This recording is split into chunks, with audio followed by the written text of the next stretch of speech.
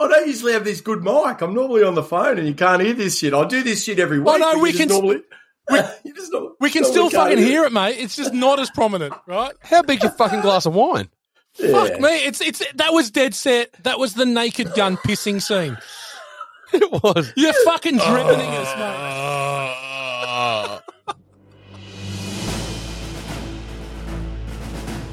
Welcome to Born to Watch, where three old mates review and discuss the movies that mean the most to them.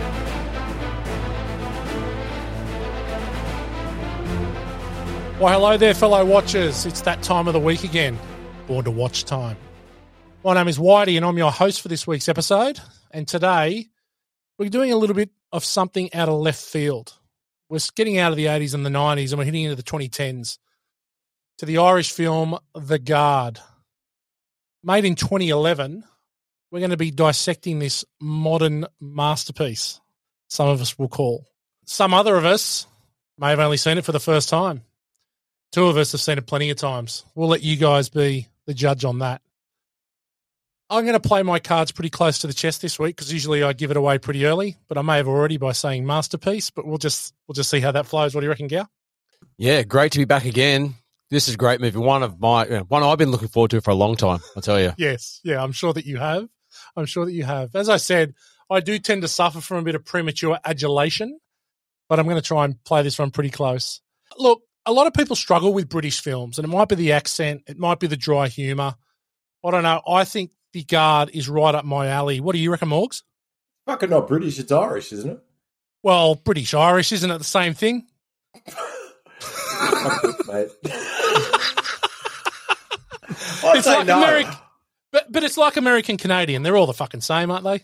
That bit is true. But no, I think, the director, John McDonough, is that how you pronounce it? Yep. Yeah, yep, that sounds good to me. McDonough, yeah, he holds dual passports, so you may have actually unfucked up this for the first time ever, but I'd call it an Irish film, but the guy holds English and Irish passports, so you can slip that ignorance through the whole of respectability there. It's 100% an Irish film. Oh, no, I did call it an Irish film at the start. I'm just calling it British, Irish. I'm covering all the bases, right? UK. Okay, yeah, righto, fair enough. It's a British Lions film. Does that work? Yeah, there you go, British Lions. There we go. Yeah. There we go. Okay, so look, last week we unveiled two new categories to great success. Stan Bush's kick-ass credit song is an epiphany, one of the greatest categories ever to don the jersey in a podcast. Morgs crushed it. This week, after last week's very high bar, it's me on the pedestal for the Stan Bush kick-ass cricket. Oh, fucking hell. For the Stan Bush kick-ass credit song, I'll tell you what, it was fucking difficult. How do you reckon you went with it? How do you think, Morgs? What do you think? How does Don't Want to Read My Tombstone go in the pantheon of Morgan songwriting efforts? I fucking pissed it in. It was about a 2 out of 10 effort, and it got a 10 out of 10 response. So wait till I do a 3 out of 10. But special thanks to the feedback I got on the new segments from On the Line. And also special thanks to the guys at Dan Murphy's who heard the show last week and sent me a case of Cat Amongst the Pigeons for Raz. So it's a great quaffer. Thank you, Dan Murphy's. And if anyone else out there wants to send me free piss, just get in contact with one of these two gibberers on the line, or at our MySpace page, yada, yada, yada, whatever, free piss. Thanks, Dan. You're a credit. You're a credit to the team. Of course, here in the studio is the number two, the stats man, Middo, as he's known. Gow, how are you, mate? Good, Middo's here. Shout out to you, Damo. Yeah. Yeah, looking forward to it.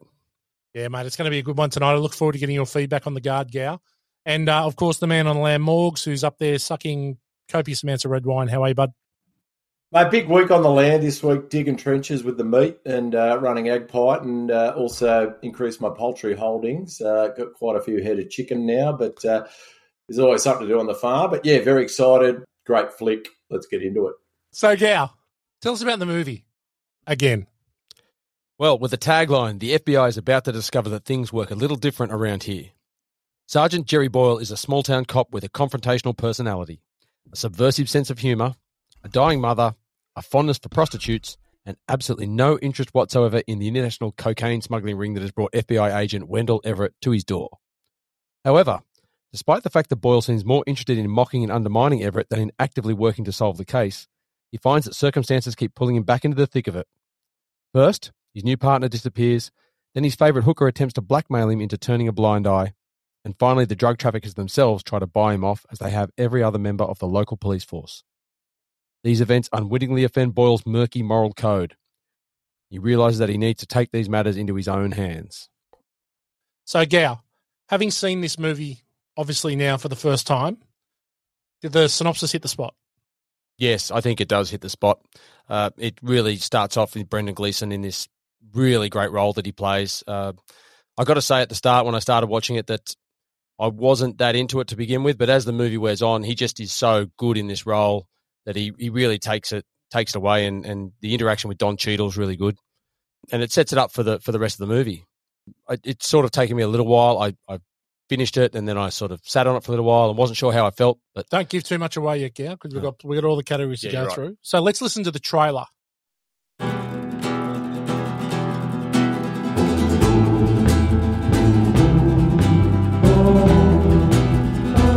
Sergeant Jerry Boyle, cop shop. Oh, was it a sheep or something? It was a lamb. I mean, what would his parents think?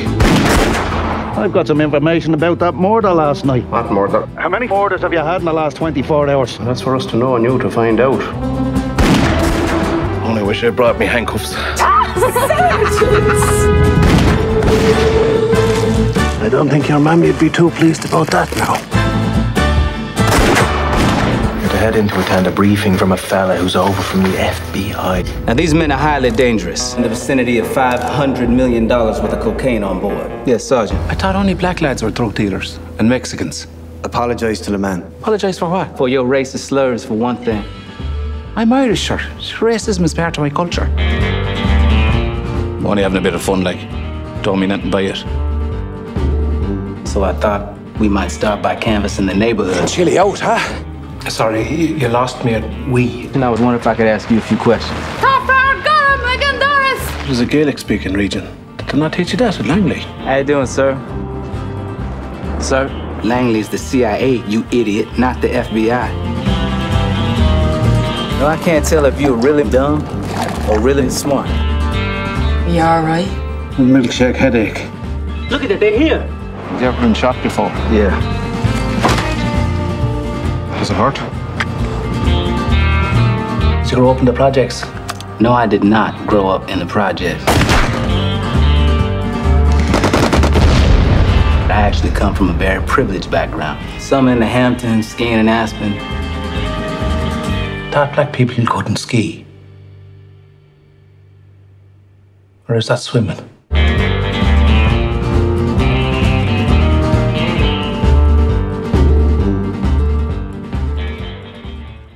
Okay, yeah, great trailer that. I really love The Guard. I'm going to get off early again. It's a bit of that premature adulation that I'm known for. IMDb rate this movie at 7.3 out of 10. Fucking bullshit. Yeah, I agree. I think that's low. Gets better though. 94% tomato meter rating, and also an 81% audience rating, which I actually think is pretty low as well. What is an 81% audience rating? Look, I've got no idea. So IMDb at 7.3 is pretty low, or lowish. Oh, look, I would think for the movie, yeah, I think it is. Yeah. And look, it's got to be for IMDb. It's got to be a pretty damn good movie to get over 8. Right. Look, 7.3 I think is low for this movie. I think this movie is a better movie than a 7 out of 10. Because most of the reviews that I've seen or looked at are really, really for it. Really positive. And I think I guess it's a bit like Step Brothers, where this movie could easily divide the public more. What do you think? It's not everyone's cup of tea, the humour. I think that's the problem. I think it's not made by the Marvel knobs, or it's it's a bit different, and it's unfortunately systematic of the film industry now is you don't get quirky little gems like this anymore, and it's very sad how many people haven't seen this film because you need to see it. But yeah, I saw that IMDb reference, and I couldn't pick a fault as to what people would dislike about the movie. So, we'll get further into that for sure. But, yeah, I thought all the ratings were low, but the audience score was reflective of how great it was. Yeah, I agree with that. I definitely think that it's the brand of humour. It's that British humour that not everyone gets. It's why The Office did so many seasons in the American version, yet does 3 seasons with Ricky Gervais. I just think not everyone gets it. It's why they remake The Girl with the Dragon Tattoo, because people don't like reading subtitles. It's that foreign feeling that people don't quite get, I think. But for me, I'm a big British or an Irish movie fan, and I think this is perfect. This movie is so good. The humor is so dry. I love this movie. So, Gow, tell us about the cast. Well, there's a small cast in this movie. Not a lot of airtime except for the major players, but as I said earlier, a really fantastic performance in this from Brendan Gleeson. Now, he's been in a lot of movies, but I wouldn't say he's been a star or the star of a lot of movies. Would you say that? He's been... Not really. I think he's been in supporting roles, or he's European films. He's Irish or English, or he's a star in that. Wasn't he a Greek in Troy? Yeah. Yes, he was. Yep, he was. Yeah, that was pretty funny. He's been in lots of. He was in Far and Away. He was in Braveheart. Had a good role as Hamish in Braveheart. In Michael Collins, Gangs of New York, Mission Impossible 2. Oh, he's been in Bruges. In Bruges, Calvary.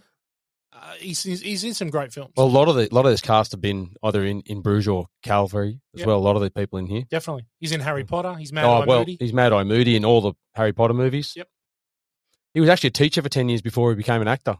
He only started acting at the age of 34. Okay. He's actually father to Domhnall Gleeson. Yeah. Who's the terrible villain in the new Star Wars movies. Well, next up we have Don Cheadle.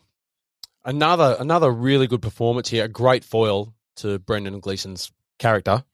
And yet again, a guy that's been in a lot of movies. I wouldn't say he's been a star of a movie, but he's definitely been in a lot of supporting or I guess, good roles. I guess his starring turn is Hotel Rwanda. Well, that's true. Sorry, forgot about that one. Other than that, he's a real good bit player. Like his performance in Boogie Nights is amazing as the the Afro-American porn star cowboy. Yes. Yeah, Hi-Fi Shop owner. Good. Yeah, that's it. Hi-Fi Shop owner. So good. In Boogie Nights? Yeah, in Boogie Nights, yeah. Buck Swope. What a name. Great fantastic name. Good name. Hotel Rwanda. I have not seen that for a while. I definitely don't watch that every year, but that's a great flick. Yeah, I think I've seen it once. I think it's one of those movies that you watch once and you're like, ooh. You're like, yeah, I don't need to see that again. Right, Don Cheadle got his start. He was in Fame. First show, he was in a couple episodes of Fame. Stop it. No he was way. not. Played a character called... I'm going to live forever. Oh, Jesus. Did he wear his... I don't know what that is. I think it's a D sharp.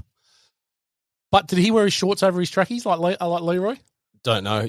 You hope he would have. Oh, that'd have to be part of the contract, surely. Yeah. Played Henry Lee.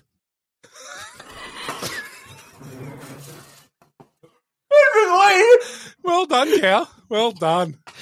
The famous Henry Lee. The famous Henry Lee. That's between you and the lady. But also, it's funny here because in Ocean's 11, he plays a British guy putting on a very bad Cockney British accent. And here he's actually you keep just referencing British in this whole fucking podcast when it has nothing to do with the podcast. It's in fucking Ireland, mate. It's got nothing to do with British. Listen to what I was saying, mate. He starred in Ocean's 11, where he played a British guy with a very bad Cockney accent, and here he's playing his normal American in a Irish movie. Okay. Does that work? Yeah, that's better. Yeah. Thank you. Right. Yeah. Moving on. What else has he been in? Out of Sight. He was in movie. Swordfish. Yep. Obviously in Ocean's 12. Halle Berry's Ocean's Cans. 13. Yes. Yep. And he was obviously in Iron Man and the Iron Man movies and all the Marvel. Yep. He was Rhodey Rhodes. He took over from what's his name? I can't think of his name. Anyway. Yep. They punted him. That's why they punted him.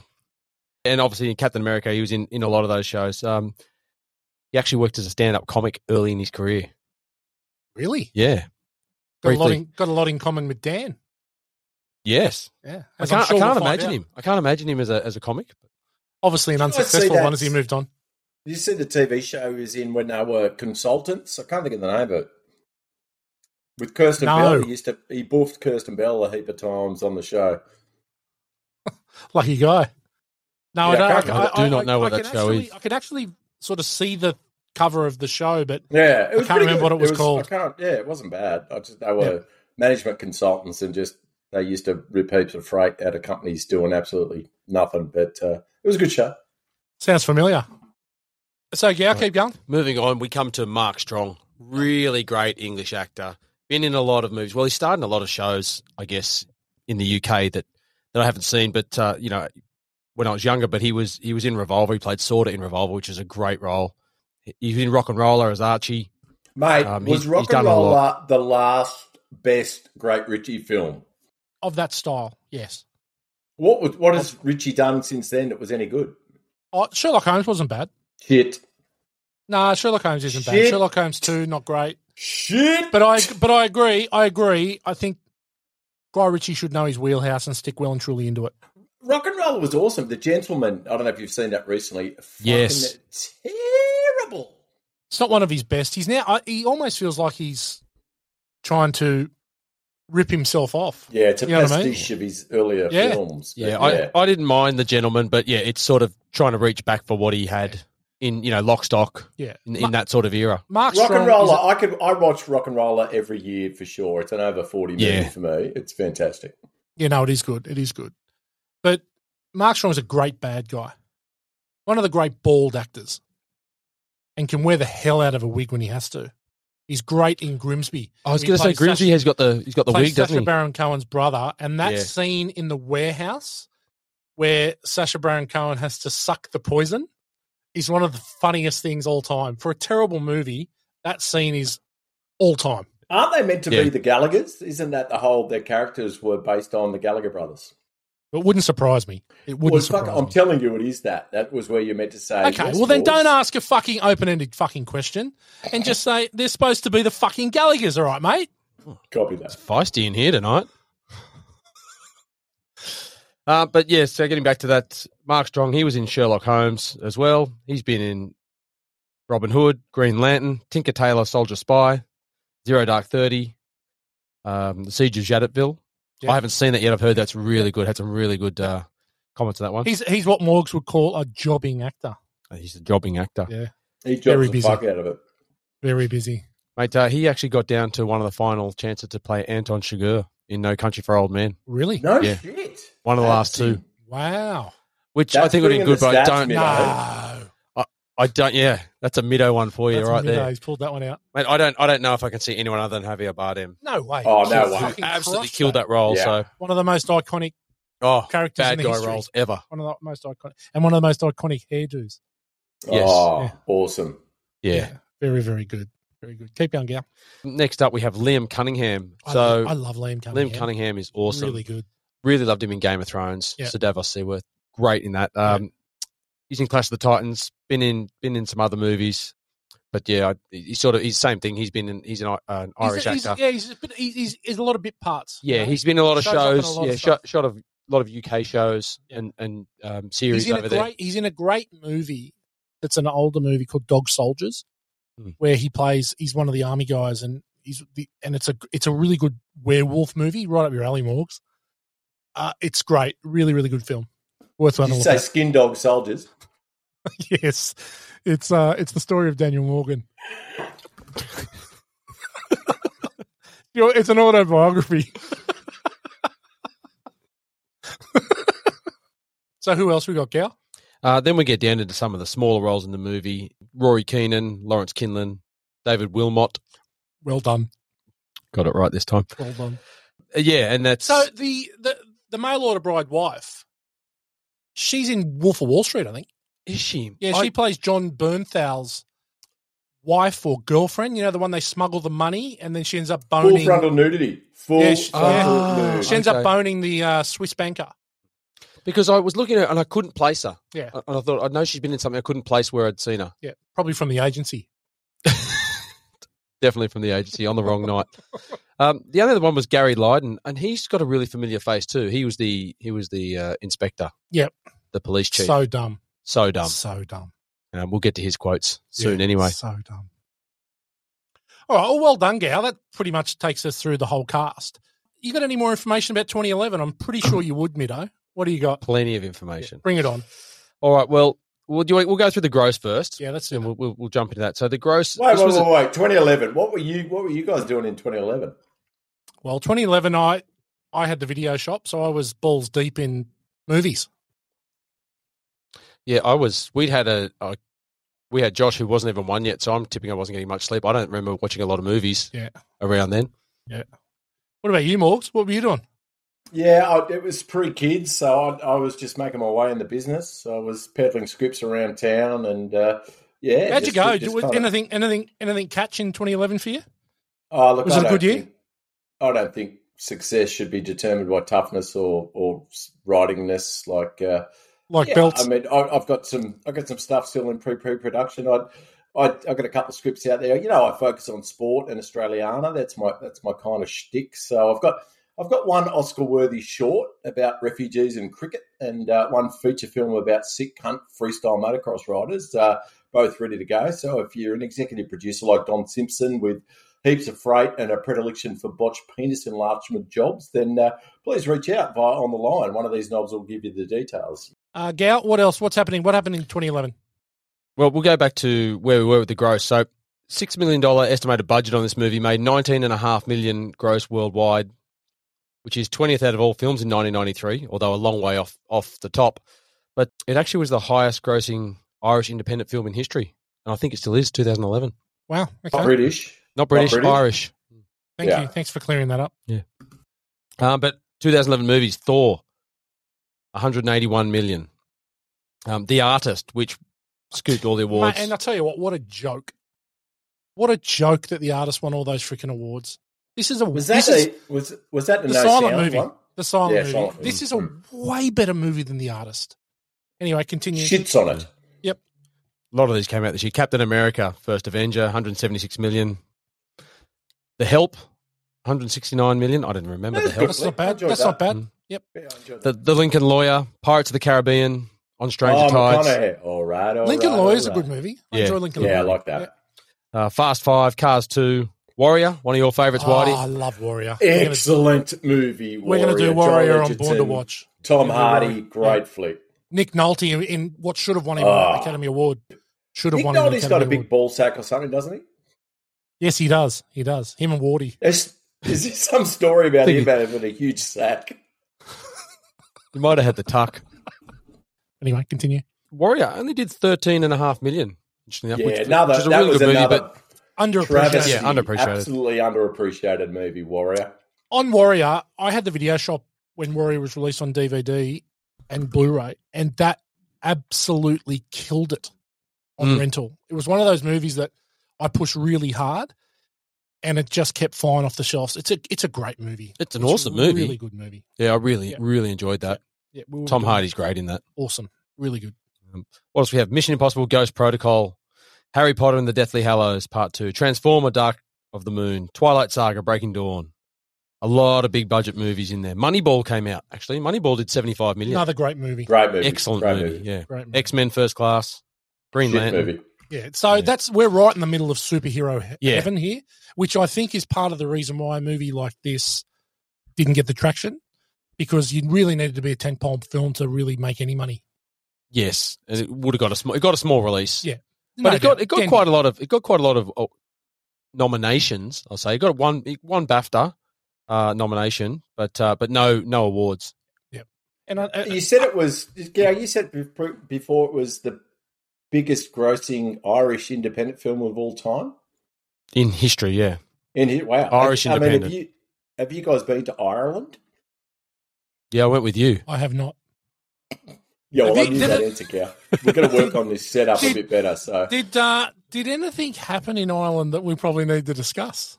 Oh, it's funny you should ask that, Matthew. Was there the great Belfast fart? There's several things. I mean, G Money and I had many adventures around Ireland. We went to Dublin and cut sick, and went to Northern Ireland too. And we saw Ben Toon and Tim Horan score right in front of us at Lansdowne Road at the '99 World Cup, Australia versus Ireland in rugby. That was amazing. Gow got threatened with a baseball bat when we were in Belfast one night. I went and watched Friends with a chick on that same night in the burbs of Belfast. But by far the greatest thing that ever happened to us in Ireland was at the hostel in Belfast. And if you guys don't know the story, and you wouldn't because you're just fans of the podcast, but me and G had been out on the sauce, and we'd had 1 million. We stumbled back to our hostel, and anyway, the hostels, if you've backpacked around the world, there's these dorm rooms set up where there's bunk beds all throughout, and it's there's beds for days. Me and Gail woke up the next morning, we were in separate bunks and hungover as balls in this dorm room, and it was just the two of us. And we woke up about the same time and sort of started whispering and chatting and massive hangovers. And anyway, one thing you guys don't know about Gail is he is an exceptional farter, and he's got everything. He's got great volume, great hold, clutch control. Tone. He's just really good farter. Tone. Anyway, pitch. Everything. Yeah. And he decided, we're just the two of us in this dorm room, and he decides to drop this 12-second, 3-octave masterpiece. Like, it was just the most impressive fart you've ever heard, and I'm crying with laughter. And he's just letting it go. And I'm just, I'm weaning myself laughing, and suddenly we hear from a couple of bunks down, Jesus Christ. And it seems we weren't the only two in the dorm room that night. So, wow, it just made it even better. But, yeah, Gail and I have been to Ireland, and we didn't see much. We just got really pissed, and, that was it. A lot of Harp Lager in there. The fart heard round the world. Okay, well, I guess that sort of brings us to Over and Under. And this is an interesting one because obviously Gail was one, so we'll just get him out of the way. Movie came out in 2011, Morgs. How many times do you reckon you've seen this? I've put over and under 20. I reckon that's high. I reckon we can probably go over and under 13. Yeah, I reckon I've seen it. I reckon I've seen it 15 times. Yeah, I think I'd be over 13. So I'm happy to go with about 15. It's once a year and maybe a couple in the early days. That's more than once a year. Yeah, well, it is, yeah. Well, it's 11 plus a couple in the early days. So, we're looking at, I'm happy with 15. That works out for me. All right, let's slide into the good, the bad, the ugly, what you've all been waiting for. And we just inch closer and closer to Kick-Ass credit song. I reckon we'll start with Morgs. This is a Morgs favourite. Morgs, what do you got for good? Oh, look, I make no secret that I think this flick is way underappreciated and fantastic. I think the dialogue, the script writing really makes this, gives up something new every time I see it. It's so dry and funny. Just bloody watch it if you haven't. I love all the Irish characters. I love the Devo photographer. I love the little kid on the bike. I love the IRA guy. I love all the drug smugglers. I love his mum. I love the cops. I love the hookers. Everyone's just fucking perfect. Yeah, look, just the screenwriting. I think we spoke briefly about the McDonough brothers. John obviously directed and wrote this film, but two of my favourite films ever, which The Guard is one of them, but Three Billboards Outside Ebbing, Missouri is another one, which is written by his brother, and that's fantastic as well. Frances McDormand, Sam Rockwell, Caleb Landry-Jones, who was recently in Nitram, which you guys obviously love as much as I do, about the last mass shooting in Australia before we got rid of all our guns. Woody Harrelson, Abby Cornish, just an outstanding flick. But anyway, back on track. Just a great film. I just really love this film, and everything about it I think shines. Yeah, look, Gow, as a newcomer to the movie, what do you think was good about it? I think I said earlier, I really liked the interaction between Brendan Gleeson and Don Cheadle. I think the dry lines that he comes out with as Jerry Boyle, Brendan Gleeson, it just makes the movie. He's got so many good scenes in this and one-liners, and the foil of him against Cheadle is really good. Don Cheadle plays that sort of straight-laced really well with him. Yep. I like that. I know I don't want to give away too many spoilers, but I really like the ending, how the movie ended up. Yeah. I think it was great the way they went out. We do give away spoilers here, Gow, and I think that's what's special about this movie is that, and this is I think what is special about every film that's not a blockbuster made in the US is that they're not afraid to go against the norm, and leaving it up to us to decide what happens at the end is one of the greatest parts. Whereas if it was a blockbuster or if it was made in the US, it would be spelled out for us. They would tell us whether he lived, whether he died, what he was doing the next day. I think the best part of this movie is that it's left up to us to decide what happens. Absolutely. Yeah. Great call. Yeah. Look, it's very difficult because a lot of the quotes that I have are scenes, and some of the good that I have, I think I laughed out loud the first murder scene where he's fiddling with the corpse. I just found that to be fucking hilarious. The guy does not know how to take it. And he's got a gift. I thought that was It goes against every film trope we've ever seen where, they They don't tamper with the corpse. So it's just it's brilliant. Absolutely. So he's taking the Bible pages out of the mouth and he's throwing them on the ground. It's just like everything is the opposite. And Jerry doesn't give a shit. He just does. He dances to the beat of his own drum. He doesn't care. Doesn't care at all. And that's that's they make that character. He plays it so well, but they make it so good because he doesn't care about a lot of these things. And then they interact that with him going to see his mum and sneaking her in a bottle of whiskey because she's terminally ill. Well, and the loving scenes that he sits there with her. So it sort of shows the softer side of him. But it's this moral ambiguity. Yes. Throughout the whole movie where he's this lawman, but he doesn't mind buying his sex life. He doesn't mind stealing the drugs from the kids and taking the acid. He doesn't mind doing all this. He knows the price of cocaine on the street because he's not paying that for the cocaine. Yeah. Right? And so it's this moral ambiguity through the whole film. But at the end of the day, he wants to stop this. He's a lawman. He's going to do what's right. Well, and I think what he thinks is his version of right. And that gets to the ending where he's on his own and he says, and he thinks he's got to go do it. He could have just left that. The other cops are gone. They've been paid off, but he sort of goes, no, that's not the right thing to do. And is it a form of and this actually, we'll bring this up here because his mother dies. It's very, I guess, he's very businesslike about very matter of fact. Stoic. Packs the suitcase, leaves, shakes Doctor's hand, and walks out. And then it's like, okay, now it's time to break up this smuggling ring. Is he committing suicide? Do you think he's committing suicide? I think he thinks that he's not going to come out of that, and he's okay with that because he thinks it's not right. Yeah, and so they set it up already by saying that all of his colleagues are all on the take. He's the lone man in town. That's it. His moral compass may be skewed, but he's got this one compass true north for him, and that's that I'm not going to take money off these scumbag drug runners. So I think that's a good take. I think it's interesting, and I love the fact that it doesn't treat us like dumbasses, and we get to decide that ourselves. It's the best part of the movie. It doesn't spell anything out for you. You get to decide. So that was me watching that again last night, going, I actually really think he knows he's the last man in town. He knows he thinks John Cheadle's left. He's the last guy left. He's the only honest person in town. He's going to go and either break this up or die. And if he commits suicide, well, that's the way it is. Well, this is why he goes and puts his suit on. I think he thinks this is it, and I'm probably not coming back. So I'm going to get my proper uniform out and I'm going to go down there and I'm going to arrest him for these murders. This is his gunfight at the OK Corral. Yeah. This is it. This is his big play. It's either all in or all out. Yeah. That blew me away. I thought that was great. I love that they don't play us for fools. That's so refreshing. It's refreshing. Exactly right, Morgs. Good one. I love the briefing, the first briefing where we meet Don Cheadle. Oh, my God. Mate, it is so fucking good. Like his comment of, I only thought black lads were drug dealers is so perfect. And the reaction that Don Cheadle gives, and then his excuse of, well, we're Irish, we're all racist. Yeah, it's part of my culture. It's just part of my culture. And then his comment about this, I don't know what you're paying for your cocaine on the street, but I'm not paying for mine. I'm not paying that much for mine. Like, it's so dry. It is so on point. It's brilliant. It's brilliant. And then it's that you can tell, but already even though he's intrigued, Don Cheadle's intrigued by this Sergeant Jerry Boyle. And just that in the car ride, well, I can't tell if you're really motherfucking dumb or really motherfucking smart.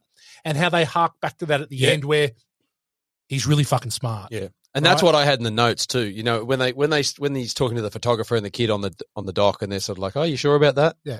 And they walk up and then it harks back to that and you sort of go, well, and then I noticed that he'd moved his head in the original scene. I went back and had a look and you're like, okay. No, very clever, very clever.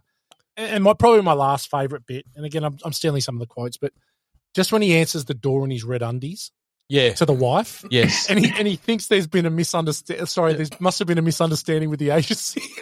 And you don't really know what he's talking about until the next day when he's got his day off. Yeah.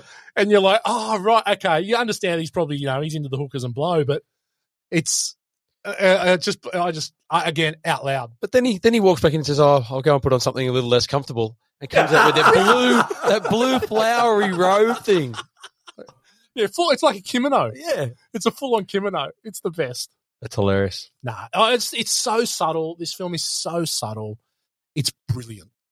What about the scene? And I like this. I laughed at this when they go to get the dead body and he takes them in there and they pull the zip back and then he flicks the guy's foot with his finger and then he slowly sniffs it and gives it a wrong head shake. Oh. Oh, it's good. And the first scene too, the very first scene when he gets to the car crash, and he just looks at their pockets, finds the drugs straight away, doesn't care that they're lying on the road. No, but throws away the shit he doesn't want. Yeah. Throws away the shit he doesn't want. Again, it's that moral compass. He'll only do this, but he won't do that. You know, it's very clever, very, very good. You got anything else for Good Boys? I got one thing. I got one more thing. I think this movie is 95 minutes long. It's the perfect length 100%. For this film. There's no dead wood in this film. It just goes perfectly paced. Yeah, and I think we spoke about this last week with Tombstone, where there's a little bit of fat on the bone with Tombstone that could be trimmed. Here, every single scene is for a purpose. It's like The Thing. There is no fat on the bone. This is lean. So I have a theory on that. So the director, the writer, John McDonough, he comes from a theatre background, and it's just if the scene isn't doing isn't driving the narrative and moving the story, it's not part of that the theatre, and it's not something you would write for you as a playwright. So I think he's just transcribed that to his screenwriting career, and I 100% agree. There's just you would not drop one scene, one piece of dialogue. There's nothing that is fat on the bone. In fact, it sort of left me wanting a little bit more. Well, I was going to go into the bad. Are we done with good? I think we're done with good. Yeah, because I want to go into bad, Jude, because I thought there wasn't a lot of character development for the bad guys, for Mark Strong, and the other guys there. Like, you didn't know much about them apart from they were, bad guys for hire. Yeah. That got into this drug game, but you didn't know much about them, and they didn't really tell you that much. So while there was no fat on the bone in the movie, I could have done a little bit more, because I don't think it really took them or didn't give them enough of how bad they really are. It sort of glossed over that. Yeah, definitely. But then on the flip side of that, the story's not about the bad guys. It's not. The story's not about the bad guys. The story's about Jerry. And the story's about his road to some sort of moral redemption. So the bad guys are just a means to an end for his journey. They're comic foils as well. Like I enjoy all the scenes absolutely. When they're talking about their favourite philosophical quotes, and just obviously a chance for the screenwriter to flex his comic muscles there. And I think it's a shit call, Gow, and totally disagree. I must say I do like the scene when he's handing over the money, and he's and they're standing up there. He says, "This is all in there," and he just goes to town on it. I know. Mark Strong is very good. Yeah, really good, really fucking good. He's got so much attitude. So which one is it? Is he good or not, Jude? No, I said I think he's a good actor. I think he's great in it. I think they could have developed the characters a bit more. I think the actors were great. Yeah. Yeah, I hear what you're saying, Gow, but I sort of say that I don't think it's not enough in there to be bad for me. I think that I've got nothing for bad. This is one of those rare things where I've got nothing for bad. If I could really be bad, I could say, well, I could have done with 7 or 8 more minutes of Wendell and Jerry. Like, I could have done a bit more. I could have done them at the bar getting drunk and more abuse of each other. I could have done with more of that, but it might have detracted from the pace of the movie. So again, 95 minutes is the perfect amount of time for this film. It's slick. Yeah, it doesn't hang. No. So Morgs, you'd have nothing for bad? 0. You got anything for ugly? Yes. Please. What's fucking... I'm talking to the Born to Watch listeners with this. What is fucking ugly about this movie is not enough people have seen this movie. And I'm saying you've all fucked the film industry by watching Marvel movies and Chris Pratt movies and Jurassic Park movies and not watching this fucking movie. It's all on you. Be fucking better at watching movies, you complete knobs. Yeah, look, and we're not directing that at all our fans, because I'm sure some of them have seen every single fan that is directed at. Stop watching the MCU. Watch movies like this, you fuckwits. Well, I think I was in a interesting position because obviously when I had the video shop when this movie came out, that I got direct access straight away. So I'd read something about it. I'd seen it. I thought, I'm going to watch that. I loved it. I recommended it. It was one of these movies where it made me look like a superstar by being able to recommend it to people that had no idea about it. So, yeah, I agree. If you've not seen this and you're listening to this, go and find The Guard. I think it's on Prime. You can buy it on Prime. and it's also on Apple TV, I believe. If not, find it any way you can. There's a million ways. It's an Apple TV rental. Yeah, you can rent it, and it's like $3. It's well worth it. If you've not seen it, settle down with a bottle of cow bommy with a stir-fried chicken and just love it, because you will. There's no doubt. Be like me. I must say, I watched it on the weekend, then I watched it again, or most of it again, and I actually enjoyed it more the second time, just picking up a few more things and actually understanding a bit more of the plot, because I missed a bit of it with the accent in the first ones. It can be hard to follow a little bit, and it picked us on the second time, but it's one of those ones that definitely grows on you. Yeah, I think it's a definite multi-watch film to get the most out of it. Don't watch it once and think, well, it's okay. Give it another crack, and trust me, your eyes will be opened and you will absolutely fall in love with this film. It's amazing. So I think that's it. I don't think, you got nothing for ugly? No, that's it. Okay, yeah, okay. That was easy. So it was really just goods. So now let's roll into Listen to This. This is another one of Middo's favourite segments. I've got a couple of things here, but Gow, take us away. What do you got? Look, there's not a lot. We've hit a few things in here, but there's not a lot in there.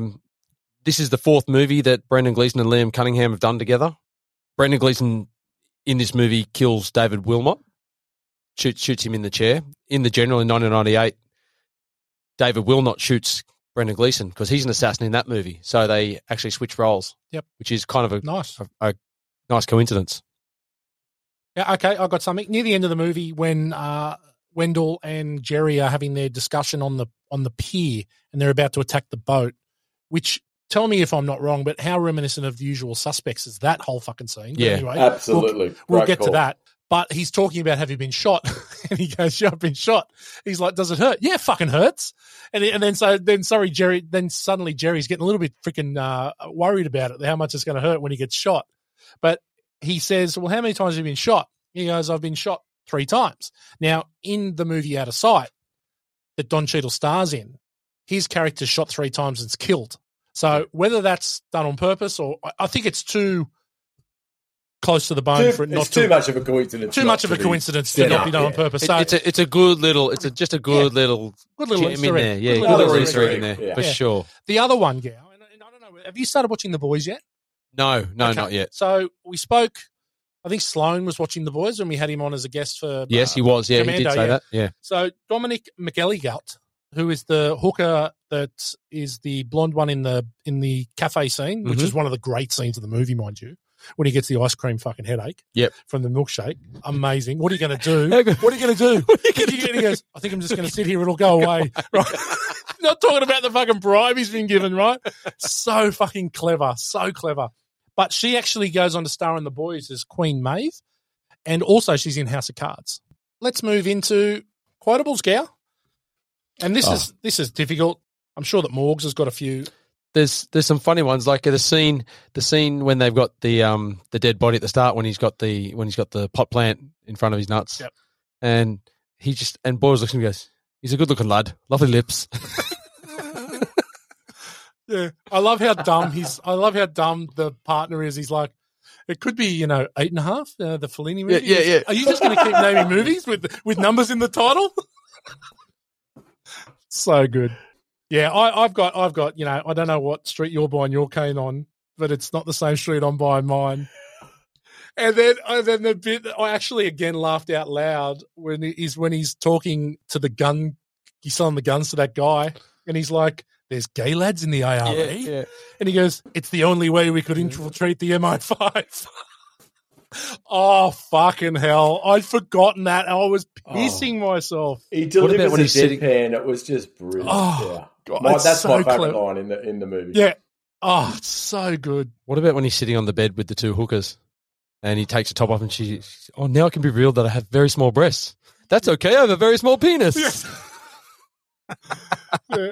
That's a good scene at the end. He goes, I've been drained of all my jizz. What about when he's talking to McBride's wife? He's gay. When one man puts his, I'm familiar with the mechanics, yeah. What about when he's talking about Wendell? He goes, he hasn't had that much fun since they burned those kids in Waco.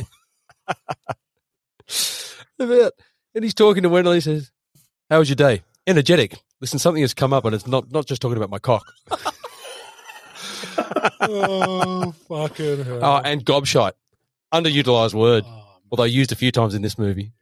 No, it's just it's so quotable, this film. There's so many good scenes. I find that the quotes just extend out to be just quality movie scenes where the whole thing, it's back and forth. Like I guess the gun transaction is probably a highlight where it's both guys just going at peak performance, deadpan performance, and just peak. It's I agree, Morgs. I think that's the best part of the movie. That's my favourite scene. There's one more. I like it with Liam O'Leary, who's the killer. Yep. You know, he's like, when they say they're going to knock off Brendan Gleeson, he's like, why is it always me? Because you're a psychopath. No, I'm not. I'm a sociopath, not a psychopath. They explained that to me in Mountjoy. Well, what's the difference? Don't know. It's a tricky one. Self-awareness. Baddies with self-awareness. We love it. All right. Well, that's enough quotes, I think. I think we've covered the bases there. Again, it's a great movie. There's heaps more in there. How far off the song are we? We're not far off the song, but first we're going to go to Film School for Fuckwits. Morgs, take it away. Excellent intro. Look, this week, I delve into a bit of my experience in the industry, and I thought we'd take a look at film tropes because whilst it feels like a unique movie, it still relies on quite a few film tropes that you might have seen in films. So if you don't know what a film trope is a consistent use of characters or situation settings, time periods, or that sort of stuff across a specific genre. So the word has come to be used for common recurring rhetorical devices or motifs, or even cliches within creative work. So an example of a film trope is like horror movies, I guess. There's pretty common tropes like jump scares. You always see a jump scare in a horror movie where you know that something's going to happen and then straight away it's like, and you end up jumping back from the screen. Or haunted houses. That's a trope in a horror movie. Or the final girl. Which it refers to, there's always that last woman in a slasher film that is the last person standing. Yeah, okay, we get fucking tropes, mate. Move on. All right, all genre films have tropes, and I guess with The Guard, it's a new take on a genre, but it's kind of a buddy cop movie, which is a film trope in itself. Yep. And Don Cheadle's character is a fish out of water, which is a very common trope. So I guess what's probably not as common now, and a great example of a trope in The Guard, is it's known as Chekhov's gun. Which, stay with me, it's a dramatic principle that suggests that details within a story will contribute to the overall narrative. So it encourages writers like myself to not make false promises in the narrative by including I can't even say this fucking word, extemporaneous details that won't ultimately pay off by the last act, so the last chapter or the conclusion. So Chekhov's gun. So, and the example in The Guard is when Jerry returns the bag of guns to the IRA dude in his little VW bug and his awesome hat. There's a Derringer little pistol, a Glock, and a Kalashnikov that are missing. And it turns out that Jerry keeps a hold of them, and he uses the Derringer when he's scratching his crab cock in his trousers to knock off old mate the sociopath.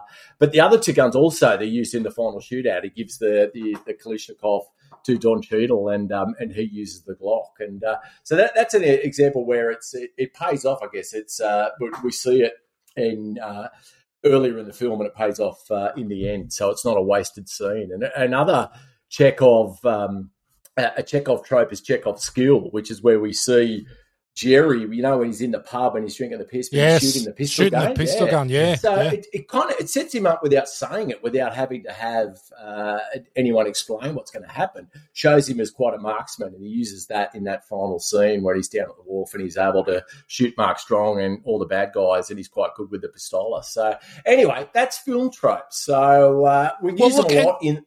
Sorry, no, that's all right. I was just going to say, look, we have mentioned Chekhov's before in Born to Watch. We used it in Backdraft, where I mentioned Chekhov's trichlorite cans. Ah, okay, there you go. I beg your pardon. Where we saw the trichlorite cans on the boat. On Kurt Russell's boat. So it has been mentioned, and I think that's Chekhov's a perfect before. Example. Yeah, and we use them a lot in the business, and it's to keep you bullfeds entertained and following the stories. So we're very lucky that we have such a eminent talent involved with the three of us, because we just learn every week. That's it, and that's why it's called Film School for Fuckwits, and I'm sure you guys all know plenty more from the usual lovable B movies that we celebrate. So do a bit of research and get on the line, and you can impress your mum. And anyway, that's Film School for Fuckwits. Well done, Morgs. We look forward to next week where you throw another serious side of yourself at us. We love it. We love hearing more about you in the industry. I just want people to learn. Absolutely, and we do every week. Thank you. You're a man of the people. You are, mate. You are. Let's move into Needle Drop, and this is actually a pretty cool one for this one because it's. I'll let Morgs run away with this to start with because I know he loves the one at the very start. But Morgs, what do you got in Needle Drop here? Who doesn't love NERD's Rockstar, right? No one ever really dies. What a fucking track. And that opens us up and sees us with that overhead shot as the boys are drinking whiskey and driving on the road. We know it's going to end poorly. It's when Jerry then turns up to the side of the crash and steals the pingers from old mate's pocket. But what a great track. And it's very incongruent to what you would normally see from an Irish film. And loved it. And the very first words of that song that come on the screen are "fucking posers." That's the very first thing you hear. Yeah. But it's just another one was in the diner scene, which we all love. That the Tallahassee Bridge song, which is actually by Bobby Gentry, and it's called "Ode to Billy Joel." It's just to have the characters discussing what's happening in the background. It's a really cool play by the screenwriter, and I know I jizzed my pants over it. It was good. Yeah. And, of course, you've got Leaving on a Jet Plane at the end by John Denver. Yeah, which really suits it. I really like that in there. Do you think... Much better than in that... Oh, you can't. You're going to steal it. You're going to steal it from me. Sorry, no, you go. No, you go, please. You go, please.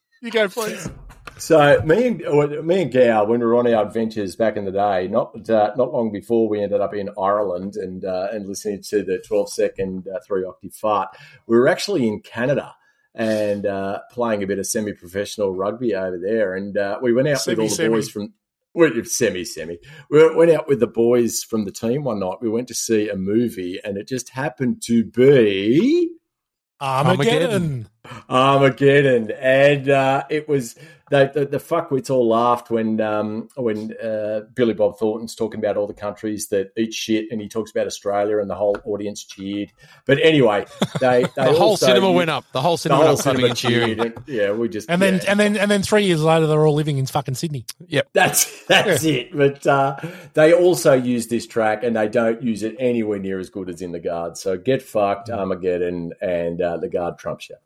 Yeah, 100%. I'll tell you what I did like. Is in the shootout, and they had the Western music on. Yes, they just got the Western in the background when they're shooting the Kalashnikov, and he's just walking forward towards them. And those guys couldn't hit a barn door to save themselves. Yeah. No, look, it's just got that good Western music. It just fits the scene. But again, it proves this movie is just on point. There is nothing wrong with this film. It is perfect.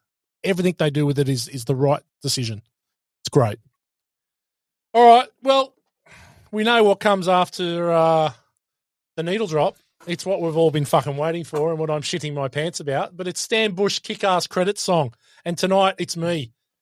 Very much looking forward to this. You got to jump up to that bar. Yeah, look, the bar is very high, but I'm going to give it a crack. And look, I tried to write something original with an original tune, but I couldn't quite get there in the end, as this movie is not easy to write a song to. Look, it's not as easy as Tombstone, there's no doubt. So we've got to take... Don't want to read my Tombstone! Yeah, it's really running up the charts, but we've got to take degree of difficulty in when we talk about this song, which I have called Born to Pay for Pussy.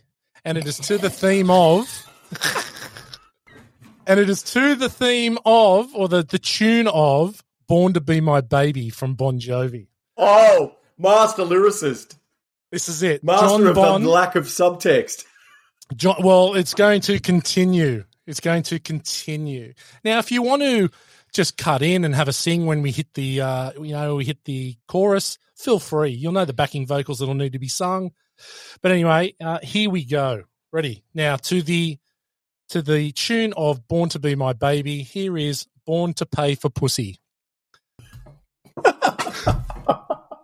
Work a job as an Irish god. It's fucking cold. I don't work that hard. My moral code can be questioned on high. I love drugs, love to pay for girls. Solving crime, I don't try that hard. I steal the drugs from the kids who have died. My new partner won't get out alive. He dies. His mail order wife cries. Baddie smuggling drugs. Killing, bribing like thugs. But when Cheadle turns up, there's an unlikely friendship to start. 'Cause I was born to pay for pussy. Even though I'm Lord, don't give a damn. There is coke that must be snorted. We're gonna find the smugglers while we stand. I think that Cheadle is the reason I'm questioning my moral stance at hand. But I was born to pay for pussy. I'll empty all my jizz. Yes, that's the plan. Oh, wow. Wow. And we just roll straight into a Zambora solo. Oh, Zambora. There it is. Well, Born to pay for woke pussy. as fuck. Yes, very woke. Very woke. As Well this played, movie mate. is. Well played. That was excellent. Yeah, it's probably not, don't want to read my tombstone, but, it was not bad, I thought. It was pretty good. Yeah. That's a solid effort. It was awesome, mate. Don't underplay that. Fantastic. Yeah. All right. Well done. Thank you. I appreciate it. Let's talk about star of the show. And no, it can't be me and Born to Pay for Pussy, but Morgs, I'm going to lead off with you in this one. Who do you think star of the show in this one? Brendan Gleeson, just incredible. You don't need to look like Brad Pitt to carry a movie, or Matt Gowan in 1994 when he was doing really well. Very well. Yeah, it's Brendan Gleeson is by far the star of this show and just crushes it. Every line of dialogue is incredible. Brendan Gleeson, you won it for me. Gal? I don't think anyone's going to go past Brendan Gleeson in this. I mean, he's the star. He hammers this role. It's great. Yeah, look, you could get a bit technical and go for the script writers or for the director, but no. Look, Brendan Gleeson just knocks it out of the park. His dry wit, his delivery, everything about it is just peak of his powers. I think this is his best role. He just crushes it. So Brendan Gleeson, 3 from 3, well done. Final thoughts. If you haven't realised already, I think the three of us actually really love this movie. I know that me and Morgs really do. I think Gow is getting there. Coming around. He's only 2 watches in, so he's got a bit to go until he can join the elite group of the multiple watches. But I think as he starts to watch it more, he'll love it just as much. What do you reckon, Gow? Yeah, as I said, it's after the first watch, I was 50-50, and then I started thinking about it and kind of started laughing at some of the scenes, and as I watched it again, it you pick up some of the funnier bits. So yeah. I think it's cruel that not many people have seen this film, so I think go out and watch it. If you haven't watched it, go and watch it. It's going to push you to be involved in the film. It's going to push you to make the decisions. It's not going to give you everything, which I think is the best part of the film. I think that it leaves it open to your interpretation. And we haven't spoken much about the ending, and we won't. But it's going to leave it open to however you want it to finish, and I think that's the best thing. It doesn't play us for fools. It's just quality. Morgs? Yeah, it's criminal. Everyone should go out and watch this if you haven't seen it. I make absolutely no disguise of my love for this film. I think it's flawless. It's one of my top 5 films ever. You introduced it to me, Whitey, and one of your best suggestions ever. So loved it, and just go and watch it. Yeah, absolutely. There's no other advice we can give, but you just got to make the effort and go and see The Guard. Okay, guys, we're going to slide into the ratings, and this is going to be an interesting one, and we're going to start off with Morgs, and we're rating this one as Derringers, the little gun that Jerry hid next to his schlong. And his lice. To finish off the assassin. So, Morgs, what are you going to give this one? This is 4.5 Derringers for me. I think it's fantastic. Yeah, good call. Gal? 3.5 Derringers for me. 3.5 Derringers, okay. 3.5. Okay, I'm going with Morgs. I'm going 4.5. I've got no idea. That's 12.5. You got to work it out. You're the resident mathematician. No, not working it out. I'm getting my phone, so just bear with me, team. So 12.5. 12.5 divided by 3. 4.16. Derringers. Where's that going to sit at, Gow? It's going to sit at just above Step Brothers at 4 pieces of white dog shit, but below the thing at 4.5 flamethrowers. So it's into third place. Okay, yeah, I think right up there. Morgs, what do you think? What do you rate this and the thing? You've got it on par, 4.5, I think. Yeah, I want to. There's not many movies I'm going to give a 5, so I didn't want to go off early. But I enjoy this film more every time I see it, and I've seen it a lot of times. So yeah, all I would encourage is all the Born to Watchers out there, just go and watch this. You will love it, and then watch it again, and you'll love it more, and it just gets better every time. Yeah, it's excellent. It's well worth a watch. I think it's again, we're crushing it in the pantheon of. Oh, there it is. You haven't said iconic today. No, I'm leaving iconic out. There's been about 3 iconics earlier on. Really? Yep. Have I said iconic? And there was already a pantheon. Yeah, I know there was a pantheon. I used it with Good work, stats. Yeah. Good work, stats. Yeah, fucking middos all over it. I don't listen to you guys. I just play back my bits. 4 missed tackles and 4 missed tackles and a forward pass. Yeah, typical stats. Okay, so what are we watching? Are we watching anything, Morgs, on streaming or on what you're doing? What you doing?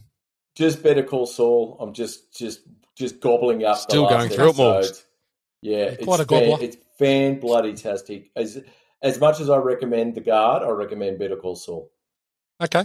And Gow, what are you watching? I haven't watched much this week because it's been a busy week, but I have been rewatching Brooklyn Nine-Nine.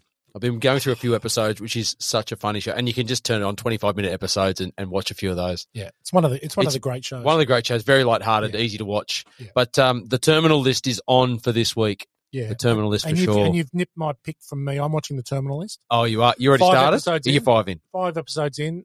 Chris Pratt, he's moved away from Marvel for the moment. This is good. Terminal List is really, really good. Okay. Government conspiracies, Navy SEALs. It's a hard show, Gal. Oh, right, I'm going to love it. You're going to love it. You are going to absolutely love it. Is it like Sniper? It's like Andy McNab books, Gal. Yeah, it is. It is like Andy McNab books. You'll be all over it, Gal. You're going to jizz in your pants. You're going to be Jerry. Okay, so thanks again for joining us this week with The Guard, one of our favourite films, and sitting third. What's next week? Hang on. It's coming.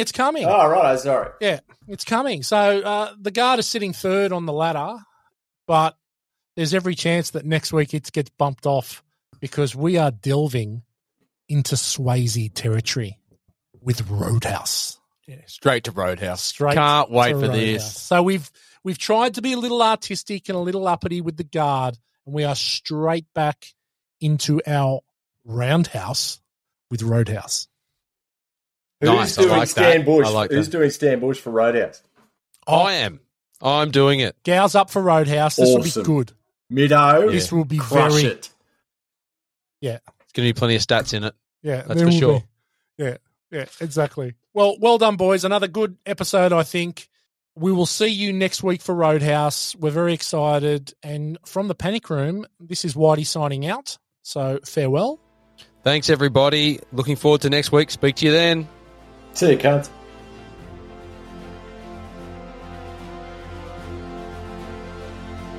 Thank you for listening to this episode of Born to Watch. To join us on our journey into some of our favourite movies of all time, you can find us on all good podcast networks like Spotify and Apple Podcasts. If you like what you hear, give us a 5-star review and share with your friends.